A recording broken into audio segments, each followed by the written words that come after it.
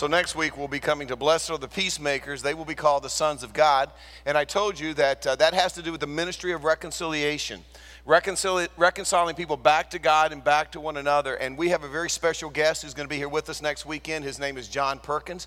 He has spent his life involved in the ministry of reconciliation, helping people being reconciled back to God, back to one another. He has a phenomenal story of growing up in Mississippi. His brother went away to fight in World War II, survived Hitler, came back only to be assassinated and murdered by a white supremacist in Mississippi. He left Mississippi, moved to Southern California, where he found Jesus Christ and began his relationship, moved back to Mississippi, and he has spent his entire life traveling the United States, traveling the world, helping people be reconciled back to God, reconciled to one another. I love what it says in Colossians 3. There were the Scythians, the barbarians, the free, the slaves, the Jews, the Greek, the men, the women. It didn't matter. They were all together worshiping because of the gospel, the life-changing message of Jesus Christ. You're going to want to be here next weekend. You're going to bring somebody with you. I think it's going to be one of the highlights of Hope Community Church this year. By the way, is it just me, or is it a little hot in here today?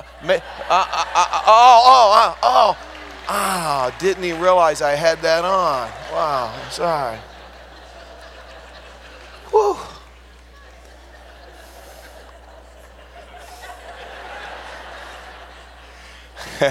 Hey, let's pray.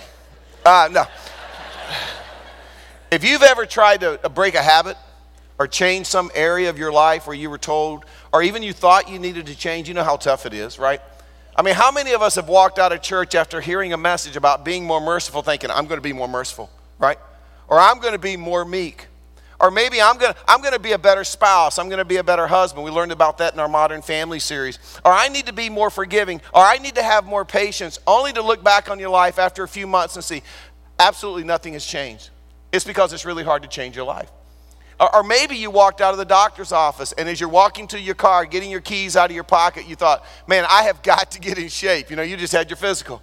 I've got to lose some weight. I've got to lower my cholesterol, only to look back 6 months to a year. Absolutely nothing has changed. It's really, really hard to change our lives, to become something that we're not, to go through that process. And I was reminded of that a few months ago. I was hanging out at the coffee shop between services on a Sunday morning. And a lady came up to me. She says, Pastor Mike, I love you. But, see, there's always a but. I love you, but what we could really use around here is a kinder, gentler pastor. I mean, if you could just get nicer and you could be more loving and maybe a little bit more cheer blossoms, you know, if that's really what we need around here. And I thought, you know what? She's probably right. I probably should be a kinder, gentler pastor, and I thought I can do this, right? And so I laid out a plan. I started watching more chick flicks with Laura, you know, and we started going to musicals, and I decided I wasn't going to pick on Carolina fans anymore, and I wasn't going to be sarcastic. I even allowed myself to shed a tear or two when Laura was watching The Bachelor. I thought, I can do this. I can be a kinder, gentler pastor. But, you know, I look back after a year or so of trying to do that, and I realized I'm still the same crusty old pastor I've been for 30 years. Nothing's really changed. It's hard to change. There was another time Laura and I we were having a kind of a romantic dinner, and we were out of town, and we were evaluating our relationship, talking about ways that our marriage could be better and even stronger. And basically it was things I needed to change. It was really kind of what the conversation was. And she was right on every one of those. And one of them was, honey, you know what would be nice if you were a little bit more sophisticated. If you could just be a little bit more sophisticated when we're out in public, when we're at a nice restaurant. And I thought, well, I can do this. I mean, if this is what my lovely bride of 34 years wants, I can be more sophisticated. And so I went and started getting pedicures. You know, because I thought that's what sophisticated people do. And I went to the mall and I got me a bathrobe and a pair of slippers. I mean, I look so sophisticated sitting in my house, right, when I'm doing those kinds of things. And I decided I wasn't going to blow my nose anymore without tissues. Some of you men know what I'm talking about. I'm not going to clean my ears anymore with my keys. I mean, I am going to be sophisticated. I'm going to tell you. Sitting up here this week, and I am exactly the same old crusty husband I have always been. And the reality is, it's just really hard to change. It's really hard to change. I was incredibly reminded of that as I prepared for this weekend's message. Now, let me just tell you something. When I began this message a few weeks ago, this was going in a totally different direction. But I mean, I don't, when I say God spoke to me, he didn't speak to me audibly, but God spoke to my heart and he says, Mike, I want you to kind of go in a different direction. And I tell you that because if you don't like the message this weekend, don't blame me, blame God, okay? Now, if you're new, we're in a series, we're calling it The Great Paradox, Finding Happiness in the Strangest Places. And where we're finding happiness is in the Beatitudes found in Matthew chapter 5. And we're basing it on the idea that the word blessed is the word makarios in the Greek, which is the base of the root. The root of the word is joy. It means how do you find real happiness? Not happiness based on your circumstances. Not happiness, I have enough money, I've married a great spouse, I've got a great job. Not that kind of happiness. Those are external circumstances. But how can you be internally happy? And what we're learning in this series is Jesus says, if you want to be happy, it's going to take some life transformation. Well, we've come to our sixth beatitude. We're in Matthew chapter 5, verse 8, and Jesus says, blessed or happy are the pure in heart, for they will see God. Now, let me just say this before you run out of here today and decide, I am going to be pure in heart. Let me give you a biblical definition of this phrase, pure in heart. This is what it means. It means free from impurities, completely blameless, completely innocent, completely perfect. And I hear that and I think, how in the world can I ever do that? How in the world can I ever be pure in heart? Because here's the tension. If I can't change so that I can be kinder and gentler as a pastor, if I can't change so that I can be a more sophisticated husband for my spouse, how in the world can I ever get to the place where I can actually be pure in heart, completely blameless, completely innocent, completely perfect? This is my very next thought. That would take a miracle. That would take a miracle. I'm talking a miracle of Old Testament proportions. It would take a miracle. And as we're going to see over the next few minutes, therein lies the answer. It really does take a miracle. It takes an act of God for us to be able to be pure in heart. By the way, one of the things I really love about our church is that you can attend here, and I think you can be comfortable regardless of where you are on your spiritual journey.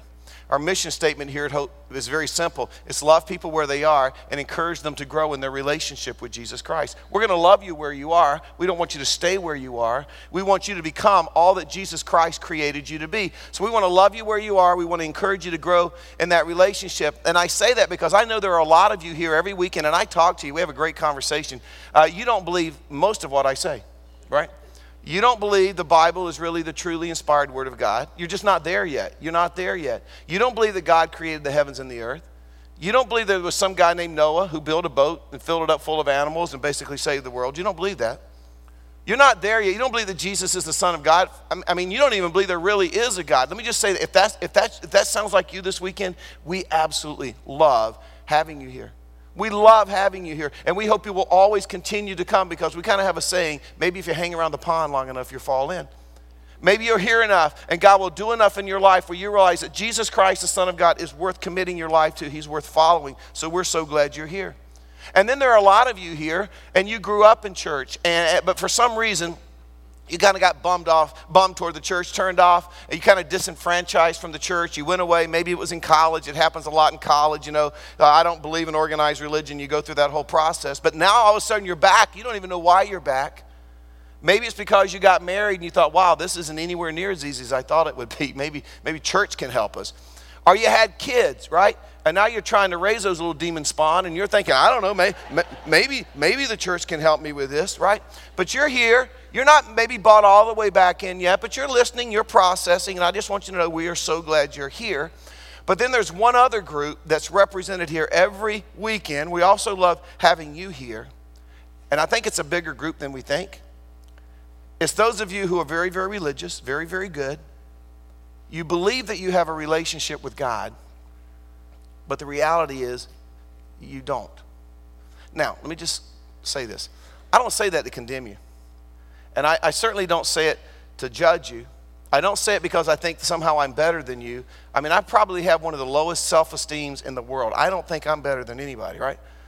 So I don't think I'm better, and I don't think I'm judging you, but this is the issue. Even though you believe in God, even though you've been to church your whole life, even though you're doing everything you can do to be the best you can possibly be, I think when it's all said and done at the end of the day, you don't have a relationship with God. You haven't been reconciled back to God. Now you say, Mike, what in the world does this have to do with Matthew chapter 5, verse 8, blessed are the pure in heart, for they will see God? Well, this is where God changed my message this weekend. You can only be pure in heart when you are reconciled back to God through what Jesus Christ did on the cross. You can only be pure in heart when you get to the place in your life where you accept that what Jesus did on the cross to pay for you accept that free gift of salvation so that you can be forgiven, or to go old school, a little bit retro, to use a term we don't use anymore, you can be born again. So you can be born again. Now, let's talk, that's serious. Born a second time, that's a miracle. That's a miracle. But understand, when it happens, God sees you the very same way that he sees his son, Jesus Christ. Did you know that? That's why Paul could say with such confidence in Romans chapter 8, verse 1, therefore there is now no condemnation for those who are in Christ Jesus. You know what he was saying? When I see you and you're in Christ Jesus, I see you free from impurities, completely blameless, innocent, and perfect. He says, I see you pure in heart, no condemnation. Let me show you what I'm talking about. John chapter 3, if you have your Bibles. Jesus got into this interesting conversation with a guy named Nicodemus. It says this, there was a man of the Pharisees, so we know as a Pharisee, named Nicodemus. He was a member of the Jewish ruling council, so he was a member of the Sanhedrin, the 70 men who made up the Sanhedrin. He came to Jesus at night and said, Rabbi, we know you are a teacher who has come from God. No one could perform the miraculous signs you are doing if God were not with him. Now, in reply, Jesus declared, I tell you the truth. No one can see the kingdom of God. In other words, you can't even get a glimpse of the kingdom of God unless he is born again. How can a man be born when he is old? Nicodemus asked. And let's be honest, that's a pretty good question. Surely he cannot enter a second time into his mother's womb to be born. Jesus answered, I tell you the truth, no one can enter the kingdom of God unless he is born of water. That's not a reference to baptism. That's a reference to physical birth. Unless he's born of water and the Spirit. Notice what Jesus says now. Flesh gives birth to flesh. That's referring back to the water birth. Flesh gives birth to flesh, but the Spirit gives birth to spirit. And then he says this, Nicodemus, you should not be surprised at my saying, you must be born again. Now, I guarantee you there's a lot of people here right now, and you've heard this term born again, and you kind of thought it was made up by some really right-wing religious fanatics, right, who came up with this born again. You haven't heard this since the 60s or the 70s. That's not the case. This is a term that Jesus came up with. And Jesus doesn't say, Nicodemus, you should be born again. He said, hey, Nicodemus, this shouldn't even shock you. You must be born again. In fact, if you're not born again, you will never see the kingdom of God. If you're not born again, you will never have a relationship with God. You will never be a part of his kingdom. You've got to be born again. Now, this is what I know about everybody here this weekend. Everybody sitting here, one thing we all have in common. We each experienced a physical birth. Not a one of us here this weekend was hatched. Not one of us. Not one person here started life as an amoeba, climbed out of some pond scum, stood up on two legs, and went to Carolina. You could build a case for that. You could, but it's not the way it works. Every one of us, as Jesus said, flesh of flesh, every one of us has a physical birth. We experience that. We have it in common. But according to what Jesus is saying here, if you want to have a relationship with God, it's not just enough to be physically born. And I point that out because I want you to understand, no one is born a Christian. I hear people saying, well, I'm a Christian. My grandfather started a church. My grandfather was a missionary to Africa. Of course I'm a Christian. Or I think lots of times we think we're Christians because we're born in America. We're in the greatest country on the earth. We have in God we trust on our money. We even say one nation under God in our pledge. And I think we can fall into this false sense of security that I'm an American, I'm a Christian.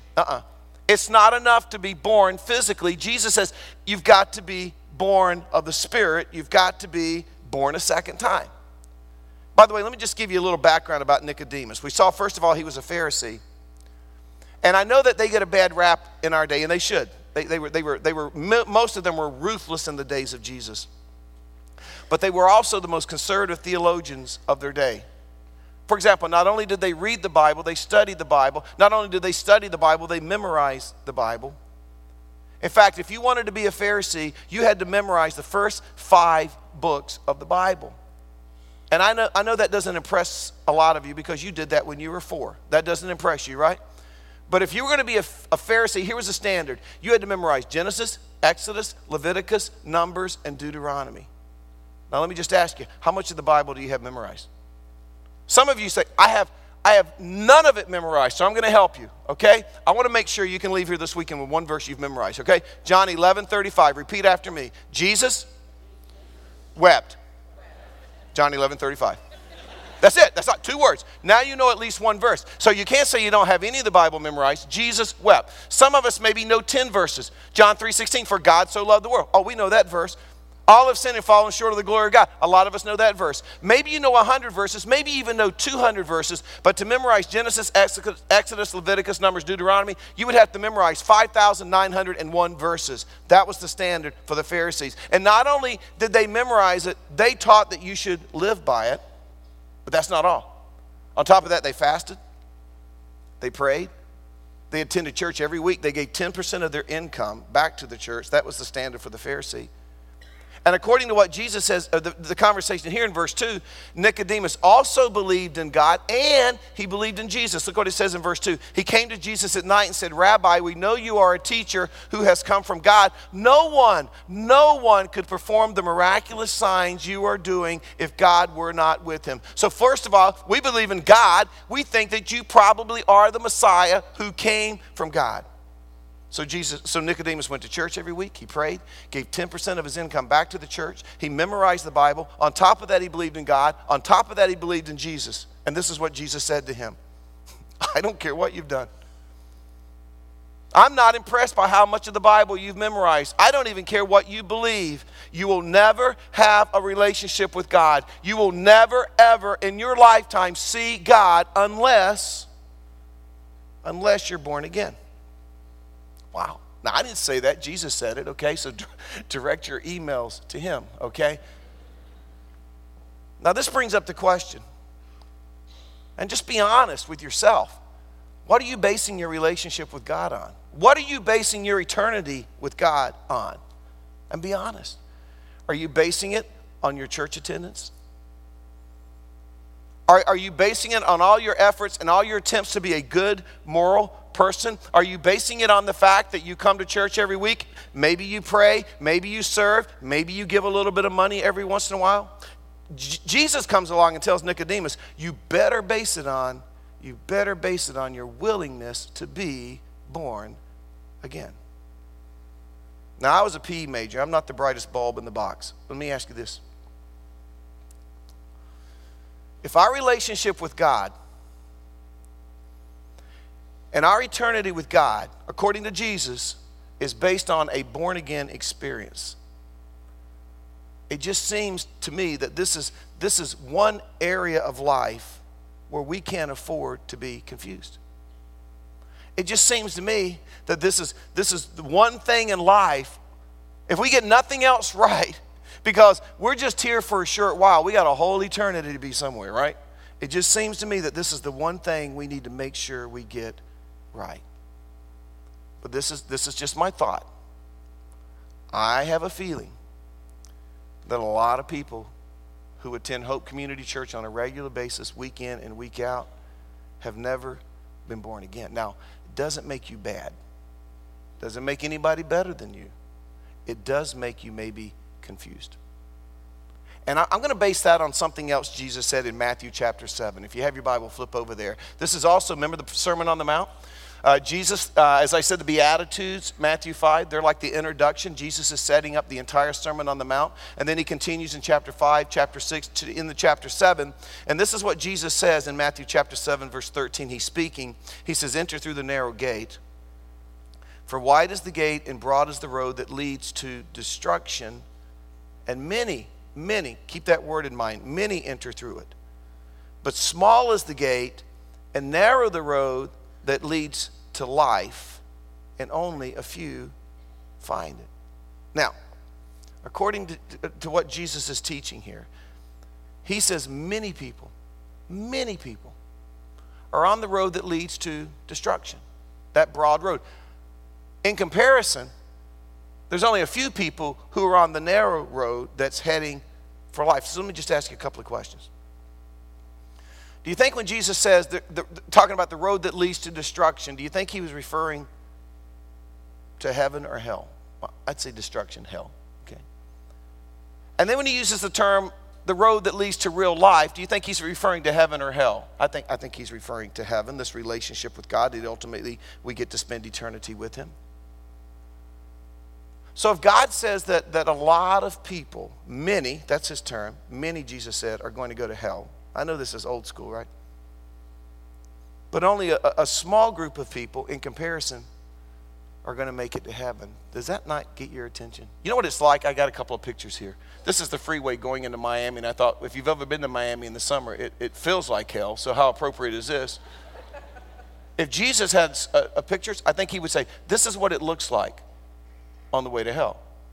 Let me show you the next picture. This is more what it looks like on the way to heaven. By the way, that's the 2-lane road leading into Fuquay. Whoever thought I would consider Fuquay heaven, right? But you get the point. You get the point, right? Now here's the question. Why is Jesus on the Sermon on the Mount saying so many people are going to wind up in hell, but so few people are going to actually make it to heaven? I'm going to tell you why. I'm going to show you the verse. And I never really saw that this week. It's because so few people are really born again. And what I mean by that, there's so few people who are willing to give God not only the ownership, but the control of their lives. And again, I hope you understand I'm not judging you. I hope you see me as the best friend you've ever had, right? I hope you see that, right? Because my fear is even though you believe in God, Nicodemus believed in God. Even though you believe in Jesus, Nicodemus believed in Jesus. Here's the difference. You want to run your life. You want to call the shots. You want to have just enough Jesus to feel better about yourself, and hopefully there's some good principles and teaching that might make your life a little better. But when it's all said and done, at the end of the day, you still want to do your own thing. Now here's the problem. According to Jesus, that's a problem, and that's a big problem. In fact, let me show you the verse. Verse 21, Matthew 7. Not everyone who says to me, Lord, Lord, will enter the kingdom of heaven. Here's the key. But only he who does the will of my Father who is in heaven. In other words, only those who are willing to surrender their will, the control of their life, back to God.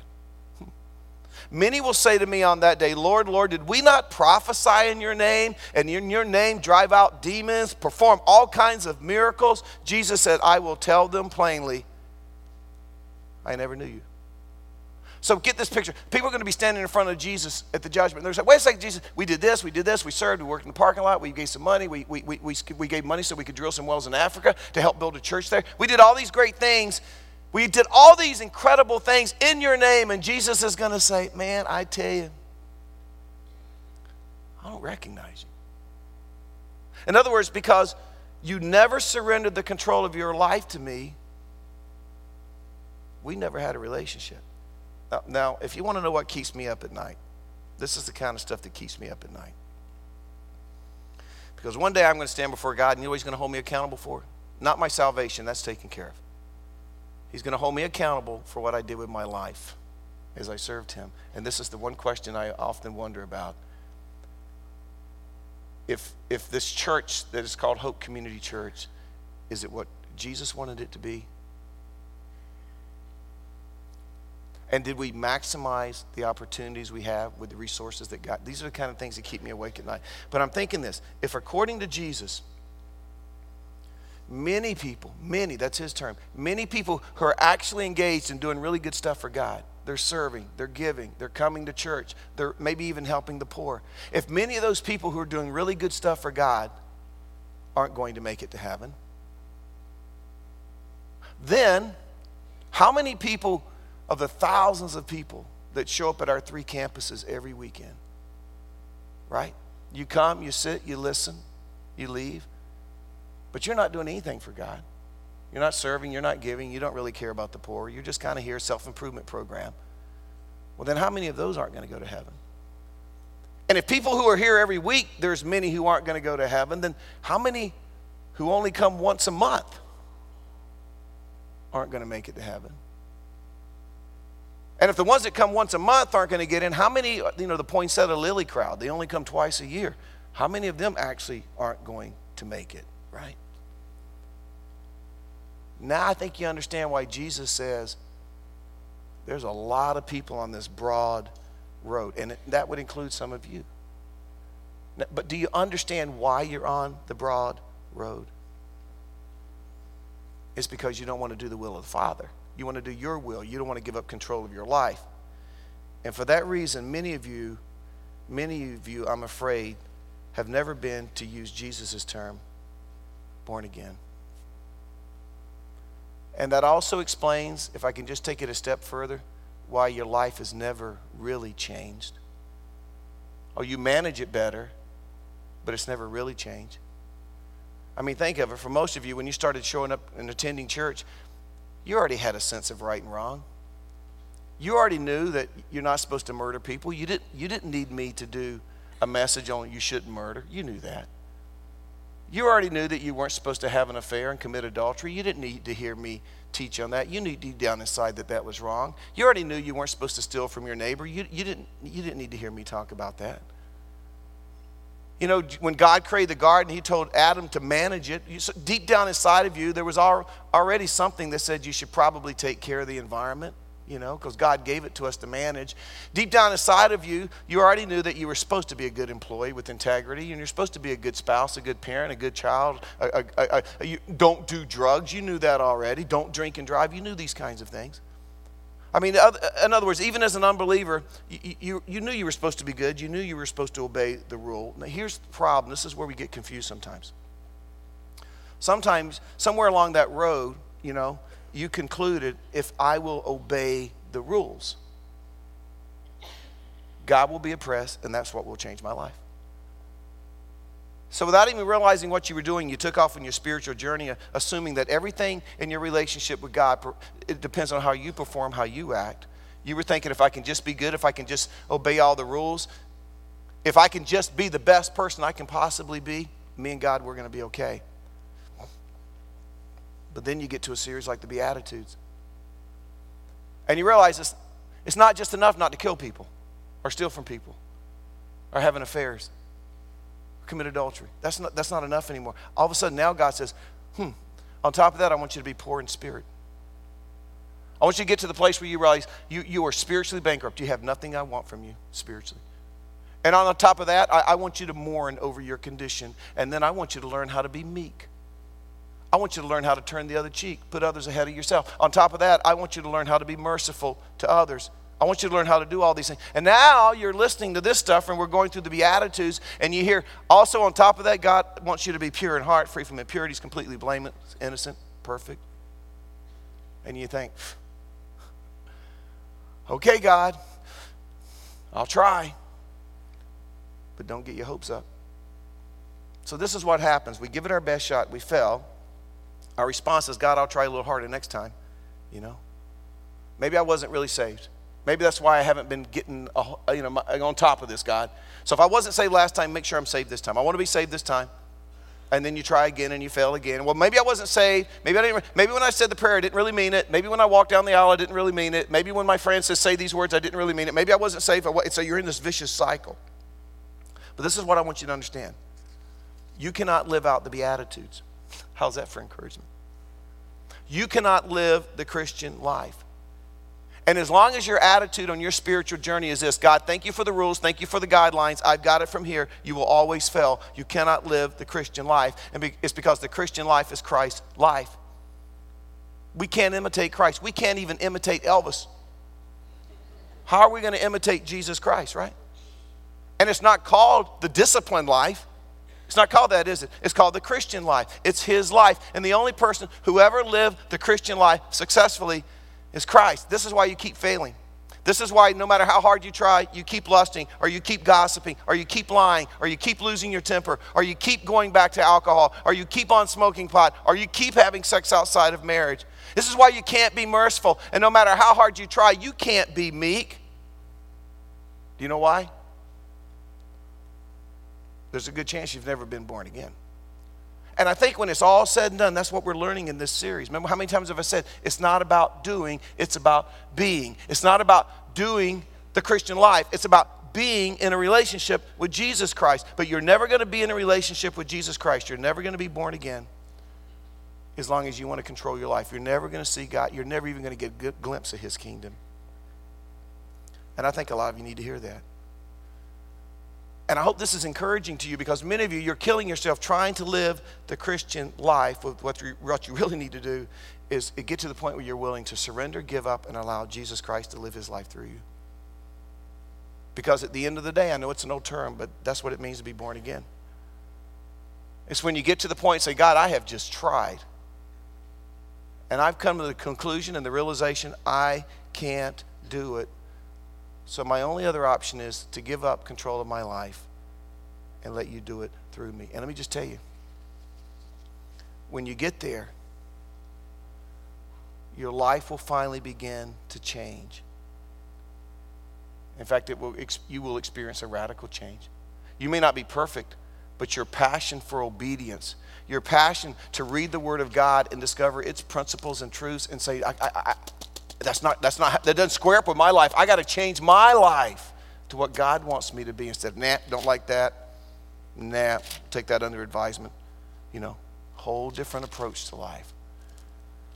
Gary Vett, everybody welcome Gary Vett. Gary's our director of spiritual formation here at Hope, and we're workout buddies, and we got a serious bromance going on, and we work out at the gym every day, and we take a lot of ridicule for that, but he's like my Jonathan. He's my guy that holds my feet to the fire, makes sure I'm a good husband, a decent pastor. He's my accountability buddy, and you got a great story of how God transformed your life, and you are meek. You're one of the meekest guys I've ever met in my life, and one of the kindest people I've ever met. But people may be shocked to know that wasn't always your life. What was it like before you were born again? Thanks, Mike. I grew up in a church-going home, and basically saw God as an insurance agent, offering fire insurance. I was told, growing up in church, that if you didn't accept Jesus, you go to hell. So every time I'd do what I wanted to do, I'd go home at night, like perhaps many of you, and I'd confess my sins and ask God to save me again. And as you were talking about, that was the repetition for a long time. And after time, I really started following the footsteps of my brother, a little older than I. He rode with the Hells Angels. He was a street fighter. He was really into the party scene and all that. And as a young kid, I got involved in drinking early. And by the age 12, I was buying and selling and using drugs. And by 14, we were stealing cars and fencing the parts to make some money to support our habits. And then we would get involved as well in insurance fraud, taking people's keys from them and torching their cars, and then they'd collect the insurance money, we get some money from them. And that was my life. And during that whole time, I was in church Sunday morning, Sunday night, Wednesday night prayer meeting. I did memorize Bible verses, and I could win Bible quizzes and all that. But God was still just that insurance agent. I could just still turn to him and hey, sorry. Oops, I did it again, right? That's kind of the way I approached God. To quote Brittany. Right. She's a great theologian. So anyway, so that was my life. And one day I got honest with God. November 30th, 1979. I remember the date very specifically, and I'll tell you why in a minute. But on that night, I raised my fist toward heaven, told God, I'm going to fight you. That was not a smart thing to do, but I'm glad I did it. 200 miles south of Cleveland, where we grew up, my brother, the night I was raising my fist to heaven and telling God I wanted to fight you, he was bowing his knees and surrendering his life and his will to Jesus Christ. 2 days later, he was home, and he got kicked out of the school he was at because he beat up the Ohio State Buckeyes quarterback. You can't hardly blame a guy for that. Yeah, right.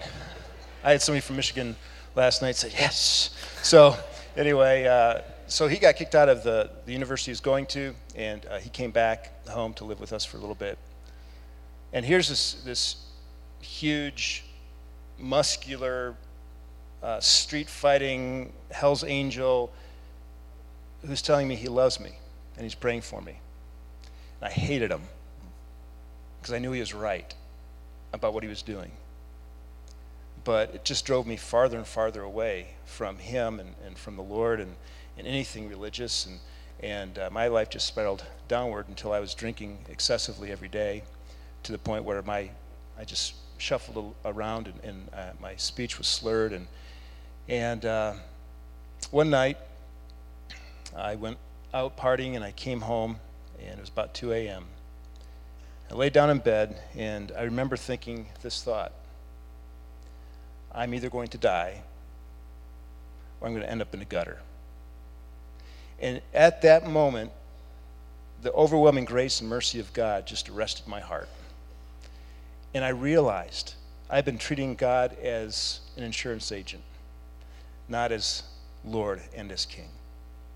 And so that night I just dropped onto my knees and I surrendered my will to his.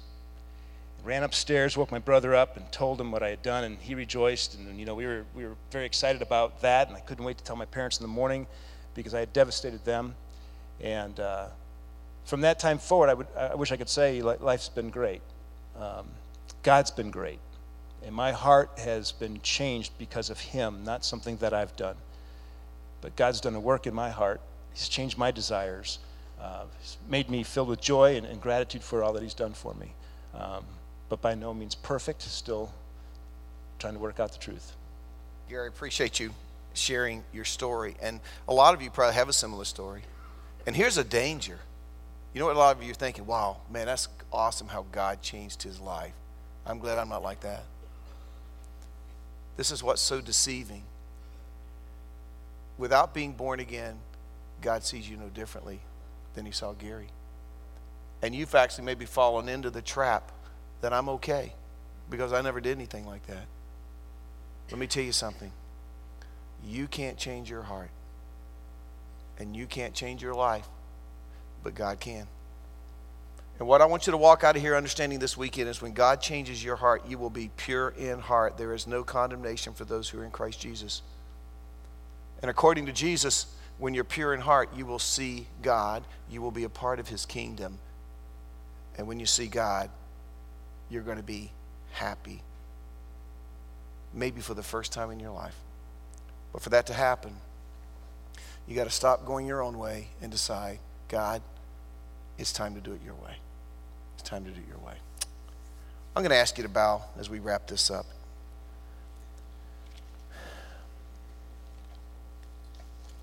I'm just going to ask you right out, what are you basing your relationship with God on? What are you basing eternity with God on?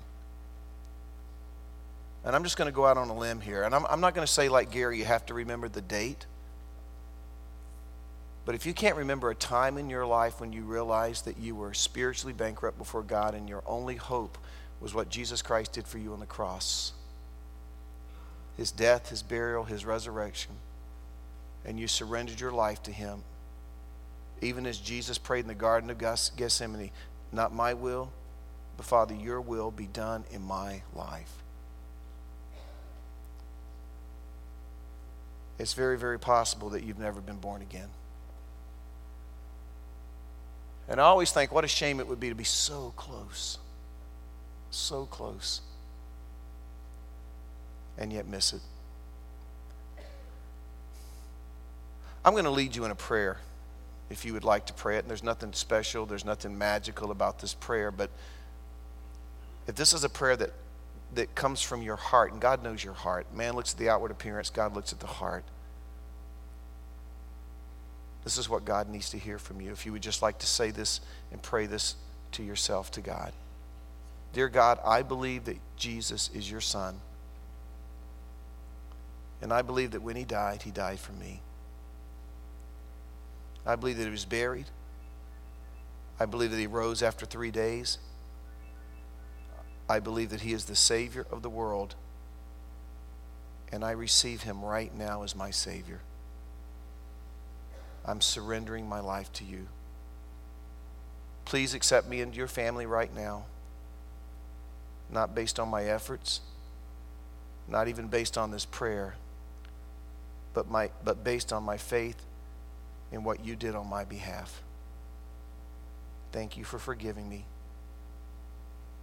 And thank you for accepting me. Father, I don't know who's praying that prayer right now. But I know if they pray it in faith, believing that you hear them. And I know that at that moment they are, to use Jesus' term, born again.